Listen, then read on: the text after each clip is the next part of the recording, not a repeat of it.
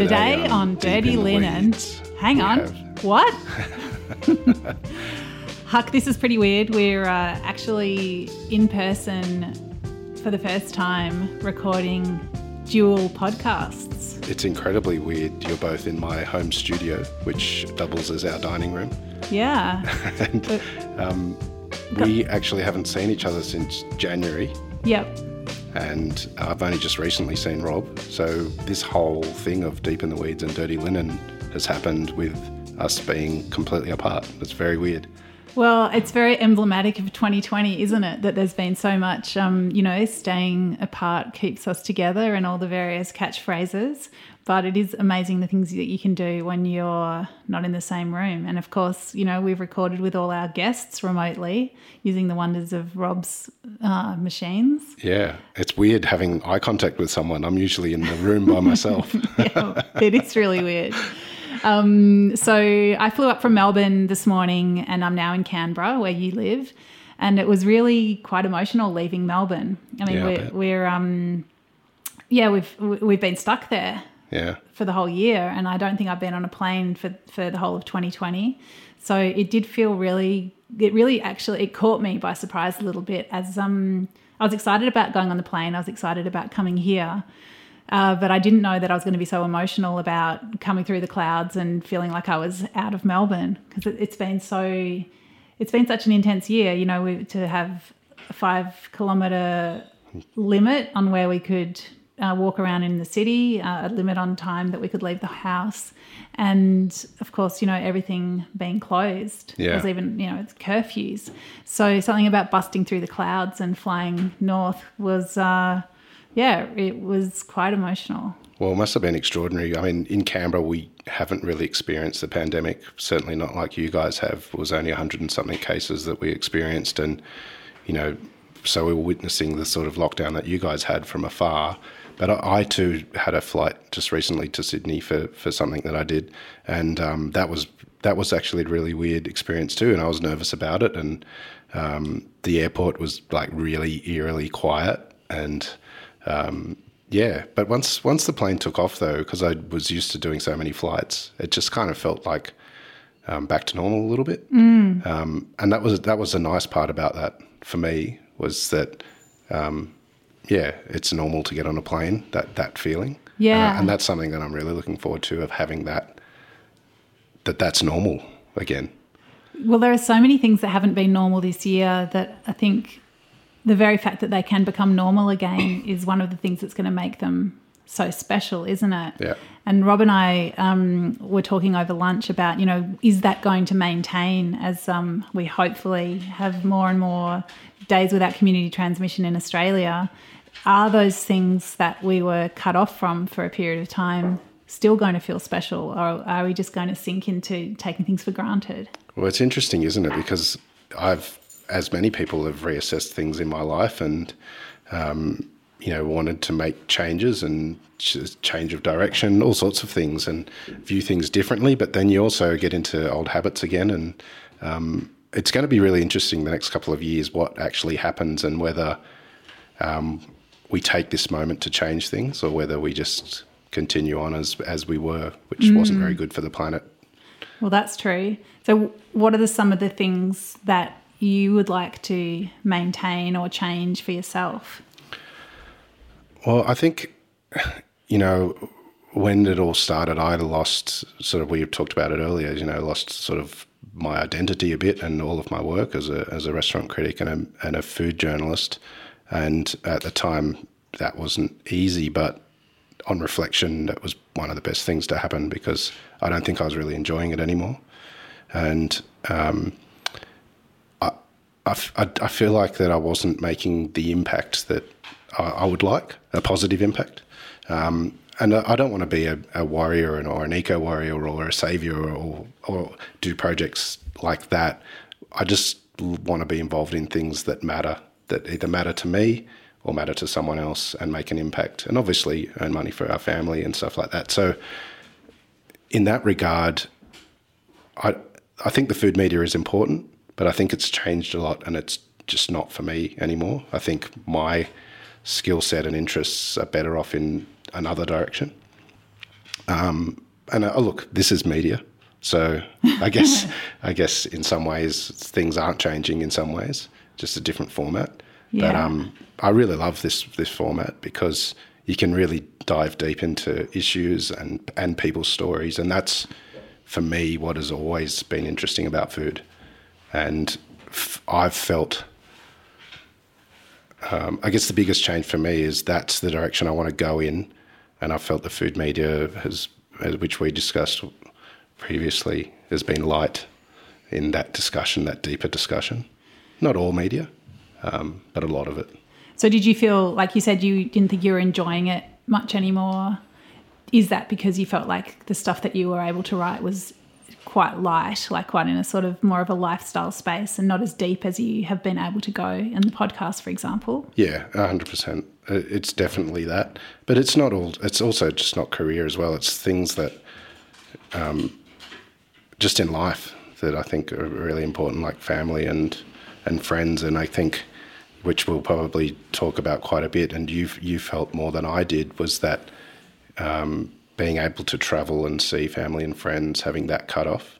And it's not even about seeing them, it's about not being allowed access to them, which I think was a big mental scar. Yeah.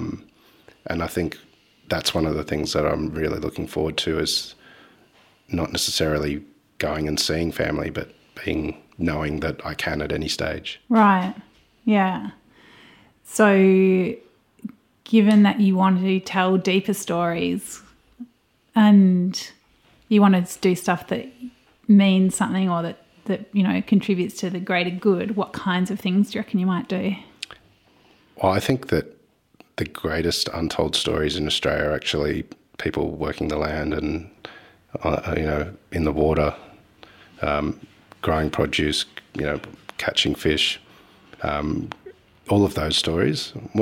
During the series, whenever we've spoken to producers, it's always just such a great insight, and they always just tell the most amazing yarns. And that's not to say people in the hospitality industry don't and aren't doing that. But it gives me a lot of joy. And I know you've really enjoyed the deep dive that you've done when we started talking about Dirty Linen, which was an idea that you already had. The discussions that you've been having are discussions that haven't really been in media, not to the level that you've taken them. How have you felt taking that deeper look into everything? I guess I felt really privileged and fortunate to have a forum to bring some of those people and those stories to light.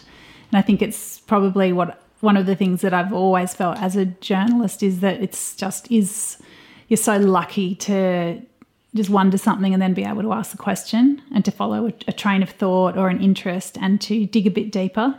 So I've loved doing that. I've almost felt sometimes that there's been too much to wrangle, because when you're writing a story and you do interviews and you're just left with reams and reams of transcript, or even worse, untranscribed interviews, which are just this weight that you carry around.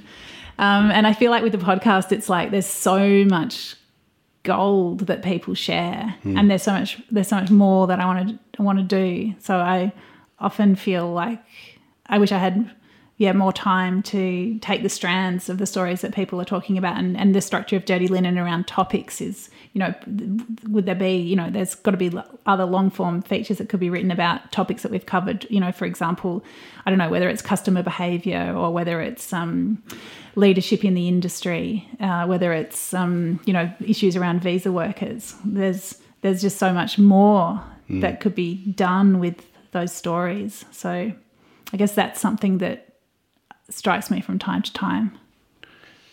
You've had a different experience during the pandemic to me, in the sense of the lockdowns that you've had and the amazing sort of rallying that you've been doing on behalf of the industry. Has that experience changed you? Has there been positives to come out of that intensity of the lockdown and the experiences that you've had in your sort of local communities and just generally the industry there? I think so. I think, we're what are we, like 50 days, as we're recording this, we're 50 days without community transmission in Melbourne.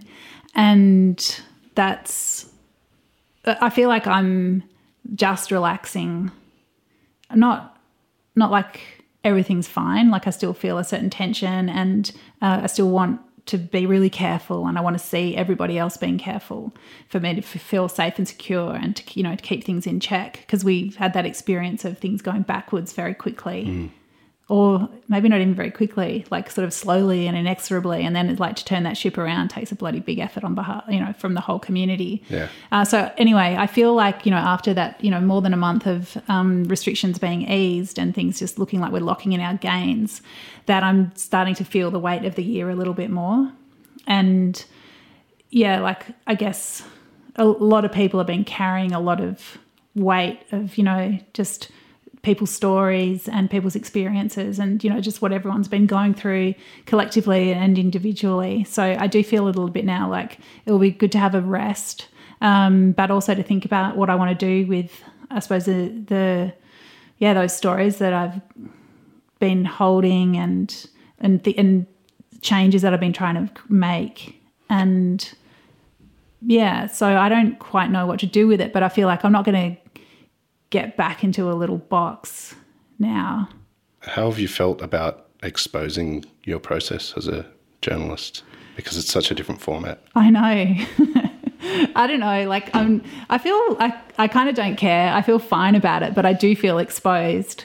And it is funny because I've been feeling exposed, but I've just been like shut away in my room, not seeing that many people. So it is different. And as I've been going out in Melbourne, and seeing people in restaurants, I've never really sought to be recognised or wanted to be, like I'm not that person that walks into a restaurant and, I don't know, I don't want any like red carpet type stuff, just really embarrasses me, and I certainly don't seek that. But it has been interesting to see that, okay, so I know I've just been doing stuff, with a microphone or, a keyboard and a soup ladle as well.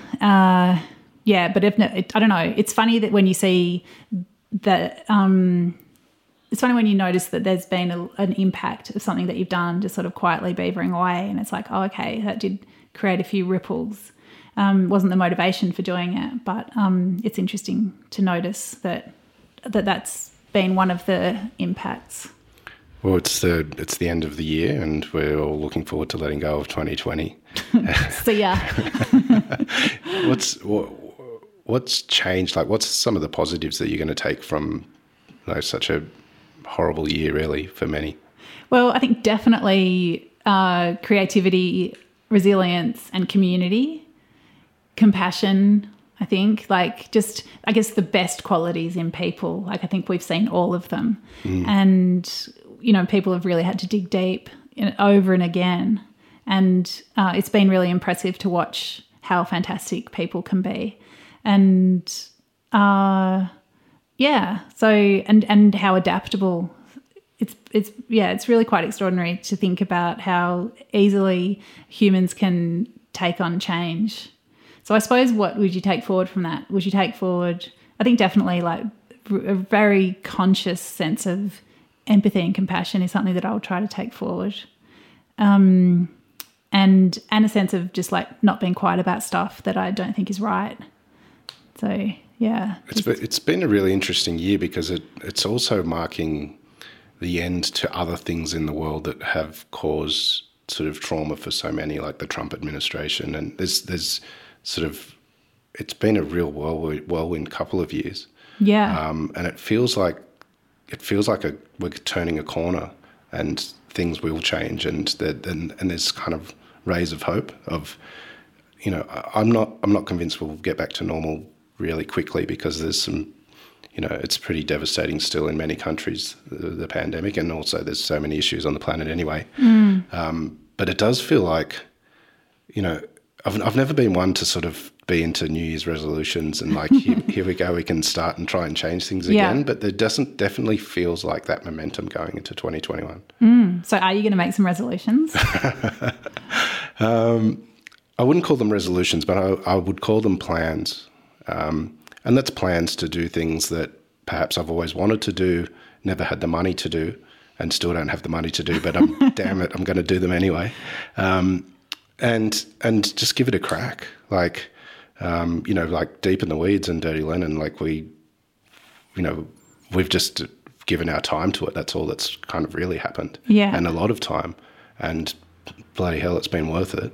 Like, just hearing those stories and sharing those stories and being part of a community, which I've always felt close to the food industry, but as a restaurant critic, you don't get the big warm embrace as I've felt with Deep in the Weeds, for instance. Sure. So what are you going to do? What are you going to have a crack at, Huck? Well, I'll probably need to keep secret about some of it. But, really? But, as you know, this is Global Domination Meeting Part 1. Because, like, you and I knew of each other and we'd met a couple of times, but we didn't know each other very well. No. And who knew, like, 9 months ago that you'd be sitting in my dining room having this conversation? Yeah, not me. It's definitely been a pandemic positive. But it's very strange because we both, for different circumstances or similar circumstances, I'm not really sure, headed in a similar trajectory, but, in slightly different ways, but we sort of went in a similar path. And it was probably Rob that brought us together, actually, to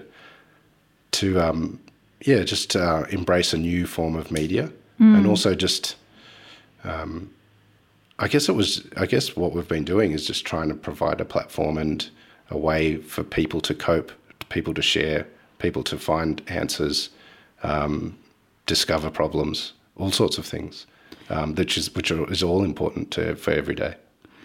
I think what the podcasts show, and the fact that with Rob we've put so much time into them, is that we both believe in the power of storytelling. Yeah. And that it can be so powerful, but also very helpful and actionable for people to learn from other people's experiences. And it doesn't mean that someone's going to do the same as someone else, but when you listen to people's stories or takes on a certain situation, then it just really does spark ideas for yourself. And I know that just from being in the conversations with people, it really, I go off on tangents and you just start thinking about things in a different way. And I think maybe that's one of the, you speak about a sort of a bit of a sense of optimism. And I think one of the things that was a struggle for me in the pandemic was people become very fixed in their ideas. And I think we saw that a lot in Melbourne where, the going got pretty tough and it was, people's, I guess, politics, like hard politics and personal politics came to the fore. And sometimes I was surprised and sometimes disappointed by what was revealed through that. And I guess the thing that I found disappointing was that people became very fixed in their positions. And I guess one of the things that you gain from having the kinds of open conversations that I think we both try to have is that you don't begin from a fixed position. You're not trying to get somewhere. You're not trying to crack someone open because you think that, there's this, there's no objective. It's just an honouring of somebody's story and someone's journey and trusting that as humans, people just would be interested in that. I think one of the interesting things that I found was people's willingness to open up and share some really, really traumatic things about their own lives. And then that sense of obligation of trying to handle it as a host, because a lot of the time I don't know it's coming as well, and trying to honour that and share it and find something within that. But I'm not trained in that sort of stuff. I'm just a journalist. Yeah.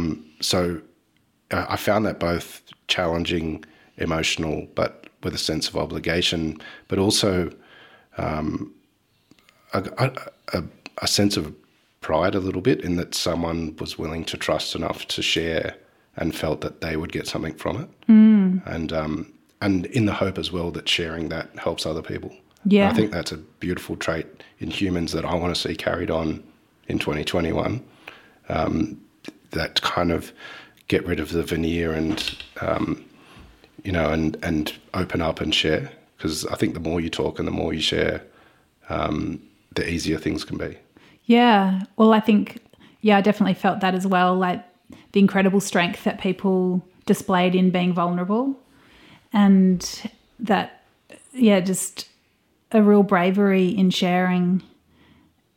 And I suppose, when you ask me like what it's like exposing my process, I mean, it's like I don't have any like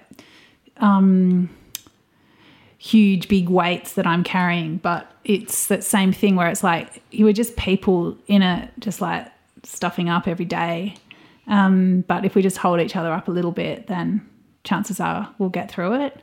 So I think, it is that, I suppose it's like we create hopefully these safe spaces where people feel like then they're going to be, then they're going to be listened to, and that other people want to hear what they're going to say. What's your hope for the new year after everything that we've been through this year?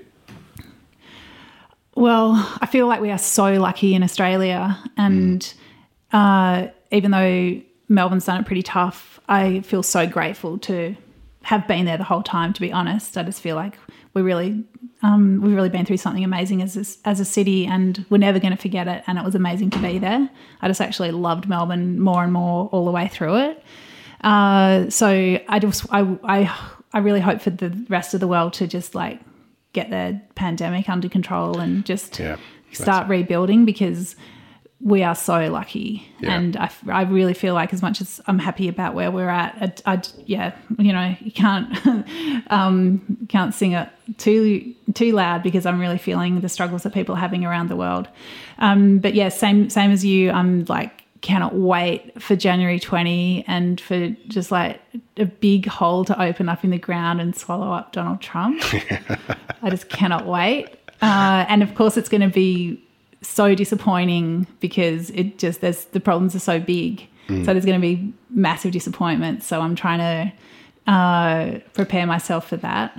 But it's got to be better. Can you imagine how much worse we would all feel if it was the other way? Yeah. It would just be so bad. So, I'm really looking forward to some global action on climate change. And I think, with Biden going in there, and then that's going to give some impetus to that. And the Australian federal government is looking increasingly like a bunch of stupid outliers. Yeah. So hopefully there'll be a shift in that. I would really, I don't know, maybe there'll be some action on the way Australia is treating internationals such as refugees. And I'd love to see a way that internationals that left Australia during the pandemic could slowly come back, because I think that's a really tricky issue, and I don't even quite know what I think about it, because I don't want a lot of people. I'm scared of people coming in floods because of hotel quarantine. Yeah. So I haven't quite thought my way through what exactly I want to happen, but.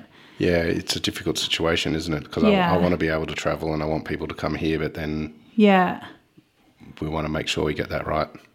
It's funny, actually, usually I would always have an overseas trip planned. I feel absolutely fine about staying in Australia. Yeah. The only thing is, like, I've got family overseas, like in the UK, and elsewhere, but it's mostly my in-laws in the UK that, I would love to see. But from a travel and a food point of view, I feel really fine. Yeah. Yeah. It's interesting in regards to travel. At the beginning of the year, I sort of had this feeling and this decision that I was going to pull right away from social media, that I was feeling that it was a drain and vacuous, and just I wasn't feeling positive about what it represented, and particularly platforms like Twitter, which I still use, and Instagram, and then the pandemic happened, and what it made me realise is that was actually helpful for what we were doing. Mm-hmm. It was helpful to share information before we started deep in the weeds. I was, as you were, sharing information of news coming in, and it was almost like becoming a news source for people in the industry, and it felt like it had purpose. And now it's obviously I use it daily and mostly for deep in the weeds, but although there's still horrendous things that happen and on social media that can influence people's perceptions of things with elections and all sorts of stuff like that, the positive power that can come from social media really blew me away a little bit this year. But in regards to international travel, which has made me think of it in the first place, I got really frustrated during May, because a couple of years ago, my wife and I went to Japan for a whole month for our honeymoon. And social media was reminding me for the whole of fucking May that I was having fun in Japan those however many years ago. Yeah. That's pretty brutal. Yeah. And you know, I know that's the destination that we talk about taking our girls to, you know, one of the first destinations, because we love it. And so, yeah, that sort of reminder of fun that you used to have was not so much fun this year.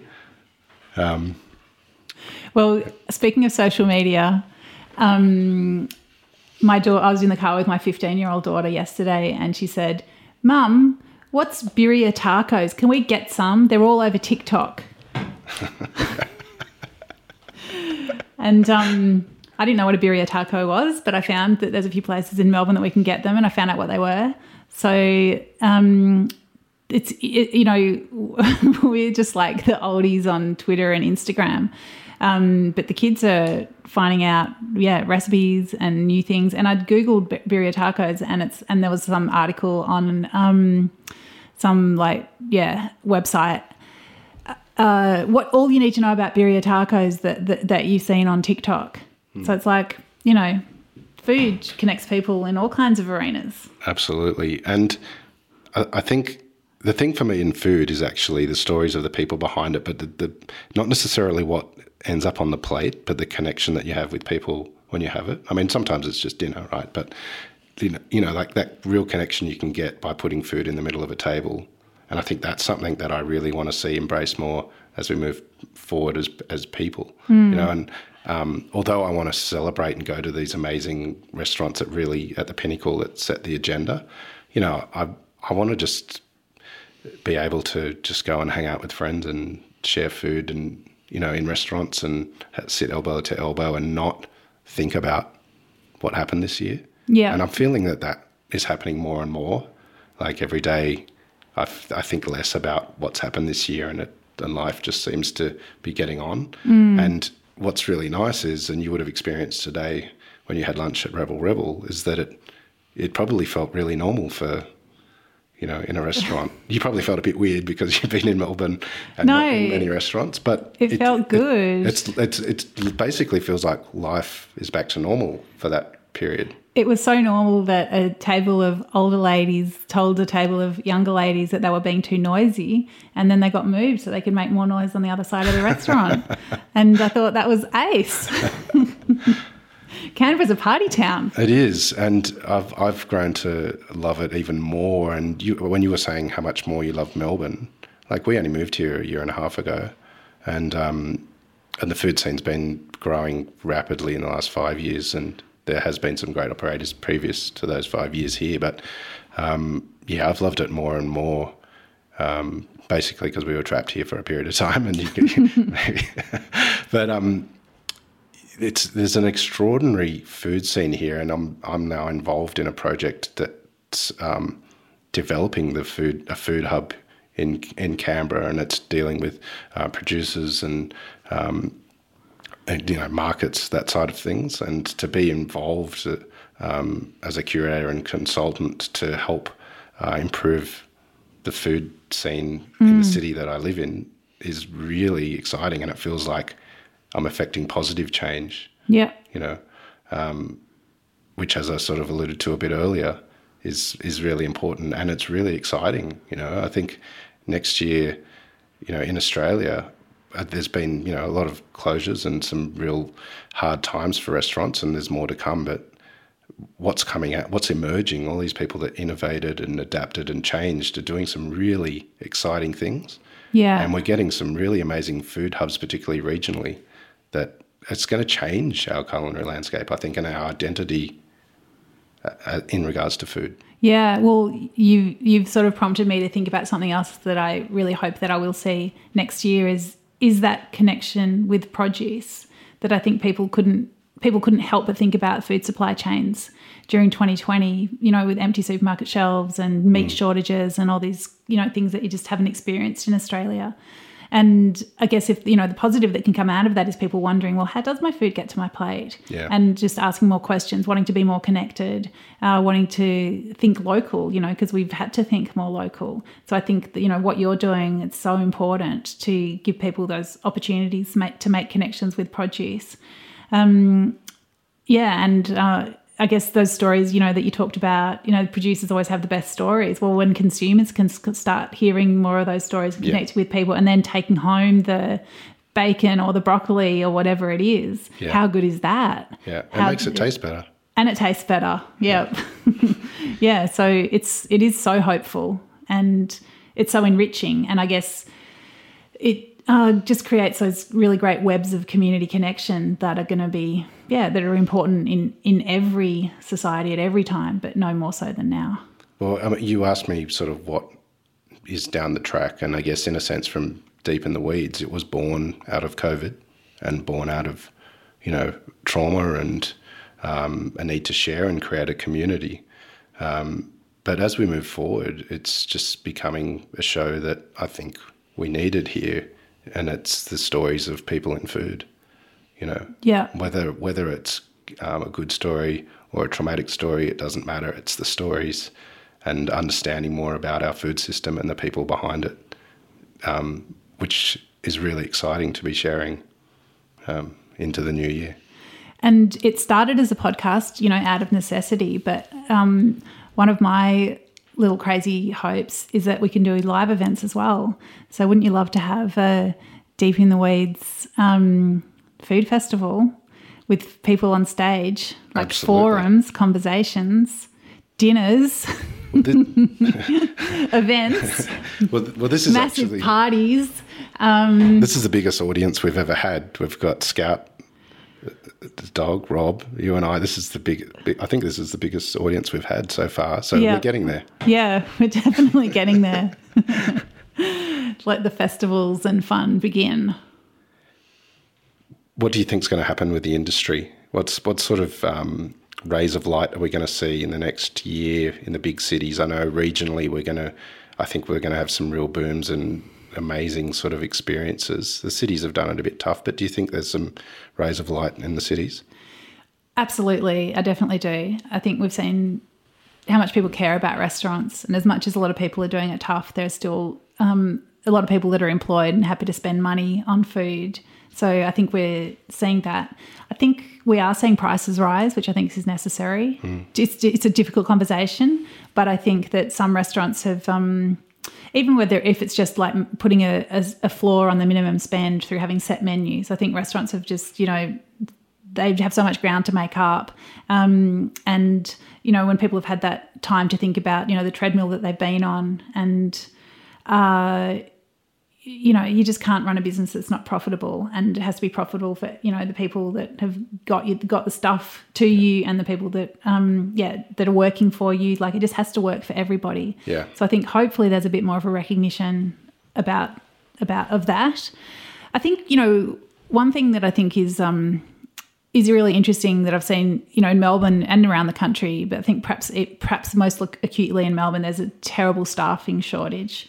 And we know that's because a lot of the internationals have left, and that's really bad. And I think they're always going to be an important part of our industry, and I absolutely welcome and support that. They're vital.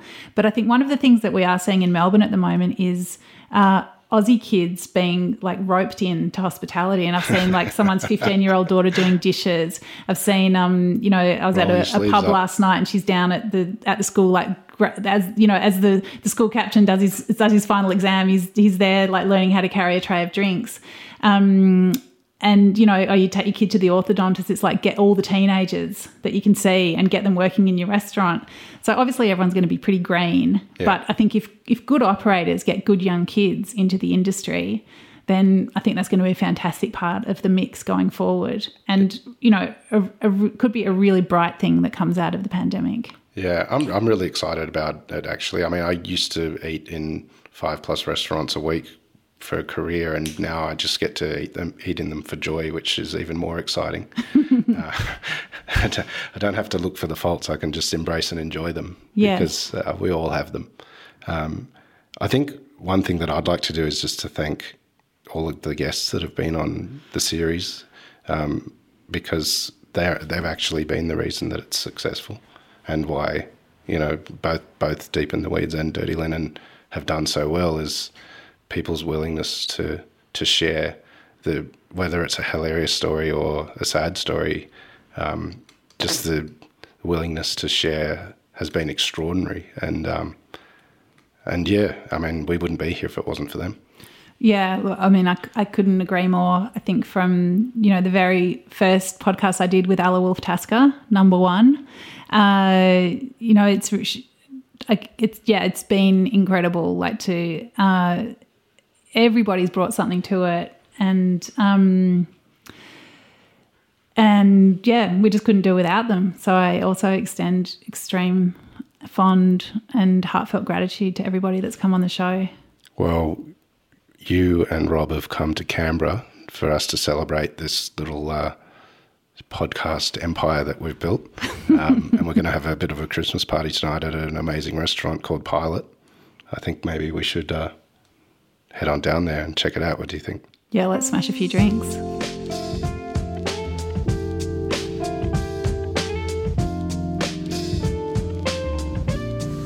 So we've just had, about 10 courses at Pilot. It's the first time the three of us have ever dined together. And it's nice to eat in a restaurant again, because we all missed that so much. How did it feel, Danny? It's a really lovely restaurant. I think Pilot in Canberra is a fantastic place to dine, and it feels great here. I've really enjoyed watching the action in the open kitchen. I've enjoyed how enthusiastic they are about what they're serving with food and also with drinks, and it's just been really fantastic to be here with you and with Rob. Yeah, it's a pretty amazing little restaurant. You could put it in any city, I think, and it would knock the socks off just about anyone. It's been pretty amazing, but I think what's been special about today is that we've been part of something pretty special with these podcasts, and it was really weird to actually sit down together and eyeball each other and have a chat in the same room. It's something a little bit different. I'm usually just in my pajamas and slippers, and no one else is in the room. No one knows. Yeah, well, it's exactly the same with me, although that's not quite true, because my husband is often in the same room with me, typing very loudly and talking to himself. Love you, Carl. But yeah, actually, it's great. I feel like, you know, we've had the chat and now we're out in the restaurant, and it's almost like this is the whole project, wasn't it? You know, to be celebrating hospitality, and I suppose to envelop ourselves and immerse ourselves in the kind of experience that we've been celebrating and reaching towards this whole year is a victory of sorts. Yeah, absolutely. And I think what's nice about being here in Pilot, not just because it's just up the road from where I live, but Dash has been on board Deep in the Weeds anyway twice, and you guys got to meet her for the first time and experience what they do here. And as Rob mentioned behind the mic, because he doesn't like to be in front of it, that this will be the first time anyone's ever been on the show 3 times. Yeah, because we're gonna rope her in and reel her in. But I think one thing that's been really interesting being here and talking to Dash and Ross, who's also an owner here, is that they've used the pandemic as a spur to do something that they've wanted to do with the restaurant for a long time, which is to go set menu, have fewer diners, but to, I guess, up the spend, but give people the experience that, you know, makes them the most happy. And I guess, you know, it is so... It's just, I mean, those silver linings are probably something that we'll be looking for, and we'll realise negative impacts as we go forward, but I think we will see some of those silver linings, whether it's in an individual business or in the industry as a whole, or for ourselves as people. So it's amazing to be sitting in amongst someone who's turned the pandemic into a positive. Yeah, absolutely, and I think that's what we're going to see more of, you know, with 2021, is that restaurateurs, you know, they've always had this burden of people thinking that they're a public service and they have to be everything for everyone, when the reality is they need to be viable and survive, but they should do what they want to do and celebrate what they can do, and not sort of curb to that. So yeah, Pilot's a great example of that, and there's so many of them across the country. And you can really see people drawing a line for themselves, like this is what we want to do, this is what we don't want to do. And, you know, talking to Ross before you got here, he said, you know, we'd always wanted to go set menu, but we felt like, you know, did we have the strength and the fortitude to have those conversations and say, no, this is what we're going to do, and no, we're not going to bend, and this is us, and we'd love to have you, but if this isn't for you, then that's okay. This is us now. And yeah, it's great. You just want to see people fulfill themselves, don't you? And then go along for the ride. Yeah. Well, Dash was just farewelling some guests, but she's actually with us now. Sorry. And we were just talking about how you guys saw the pandemic as a time to actually change the restaurant model and do what you had intended originally. How successful has that been? Quite good. I hate saying that, I guess. Not hate, but it's, we all feel very lucky that we could do something that we wanted to do, and it worked in a time where there's many things that are not going well in the world, I guess. But yes, it has been received really, really well, which is nice. I think it's great that things go well in a time when, of, you know, general disarray. I think there's nothing wrong with celebrating the joy and the success that you can pick from the wreckage and the ruin. I think it's fantastic. And I think one of the things that we have learnt through 2020 is how, you know, a pandemic that we're all experiencing does strike people in such different ways. And there's no guilt or shame to making it work for you and using it as a spur to, you know, create the change that you want to create in your own business. I think that's excellent. Why wouldn't we all celebrate that? Thank you. I remember one of the things you said when we first spoke was talking about how you felt what you did was redundant because floor staff weren't needed when the pandemic first happened. How do you feel about your career now, where we're that far beyond that, and you've changed your model a little bit? How are you feeling about the hospitality sector and your role? Yeah, I guess it made me, I said it in the interview as well, that just made me understand how much I actually really enjoyed working in hospitality, working on the floor, and also how much I enjoyed going to restaurants as well and being served and seeing what other people are doing. So I guess it's and it's awesome to be able to have our staff and be able to give them a job that they also love and that they also can come to work and do. And the model that we're doing at the moment, being able to change the menu regularly and not have the restrictions of putting things in a box and how it's going to travel, being able for our knowledge to grow because we have a pairing that changes all the time. And you've got a young chef who's amazingly talented, and he's still quite young. Well, so are you actually. Yeah. You all are, but you're bloody good at what you do. Thanks. Thank God. You might just be saying that because you just ate dinner here. Well, it's not the first time though. That is true. It is amazing. I think one of the things that people realise that they did miss was that service experience and that feeling of being looked after. And I guess what I've appreciated here is, you know, that I'm being looked after in a way that's really spirited and enthusiastic, and it does feel like a dialogue. Like it's very open, you know, like I guess it's the art of listening as much as anything else, isn't it?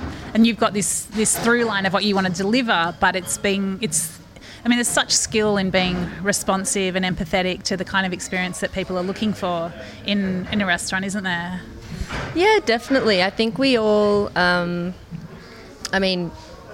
Ross and I had a vision, and we still have a vision of what we want to do and dishes that we want to serve and how we want to serve them. But at the end of the day, we work in hospitality, and the whole reason that these places exist is to feed people and make them have a good time. And I think at the end of the day, you do need to, you don't have to change everything that you do, but having that responsive action if people aren't enjoying something or suggesting something that they might actually, you know, is more suited to them, and nudging them in the direction that you want them to go, because it's definitely something that you want to get creative with, but without being aggressive about it. Or does that make sense? Yeah. Absolutely. Yeah. Is there a dish that you most love putting in front of people, and, you know, or that you feel is the head turner, the dish that can take people that perhaps don't know what kind of journey they're on to another place? Oh, that's so good.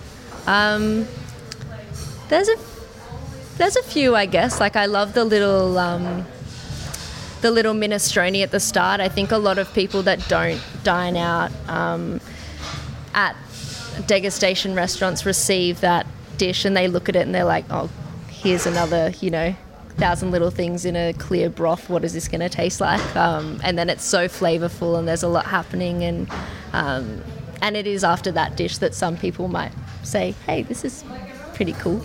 And then right after that, having the snacks that are all takes on kind of, takeaway food or little dishes that, we had growing up, and them being quite messy as well, and you have to use your hands, I guess. Yeah. I don't know. All of them kind of like bend the rules in a certain way and but also are meant to be kind of nostalgic so that when someone eats it, they're not as scared. I think that's a really great answer. I think, Huck, you remarked on that that amazing minestrone, the very layered, complex consomme, I guess it looks simple, but it's not. And then to follow up a dish like that with those, I guess, really approachable snacks. And, it is, as you say, it's that getting messy. I guess it is an amazing way into a meal, because you instantly demonstrate the artistry and the fact that things are going to be done with produce that you might not expect. But then there's that real welcome where it's just like, guys, get messy. You're just here. It's just food. So I suppose it is that sort of like you create, there's a bit of a signature, but then there's this real and there's the welcome mat. So don't be intimidated, but prepare to be amazed. And I think, that meal typified why restaurants are so important in our society, in the sense that it's not just about eating food. You can be taken on a journey, you can be, connected with people, you can, there's just so many elements to it, but it's also about celebrating, like celebrating produce, celebrating living, sharing that social discourse, that connection that we have with everyone that we've been missing this year because of everything that's happened. And restaurants are the thing that bring everyone together. It doesn't matter about anything else in your life. If you put food in front of people, they connect. And it's bloody nice to be in restaurants again. Yes, I definitely agree. And to be working in one for me. Well, I'm really actually thrilled that I've shared my first interstate 2020 restaurant experience here at Pilot with you, Dash, and your team. It's been a beautiful meal. It's been a really fun, exciting and rich experience here in Canberra. And it's been great to experience everything that you and your staff do. So thank you.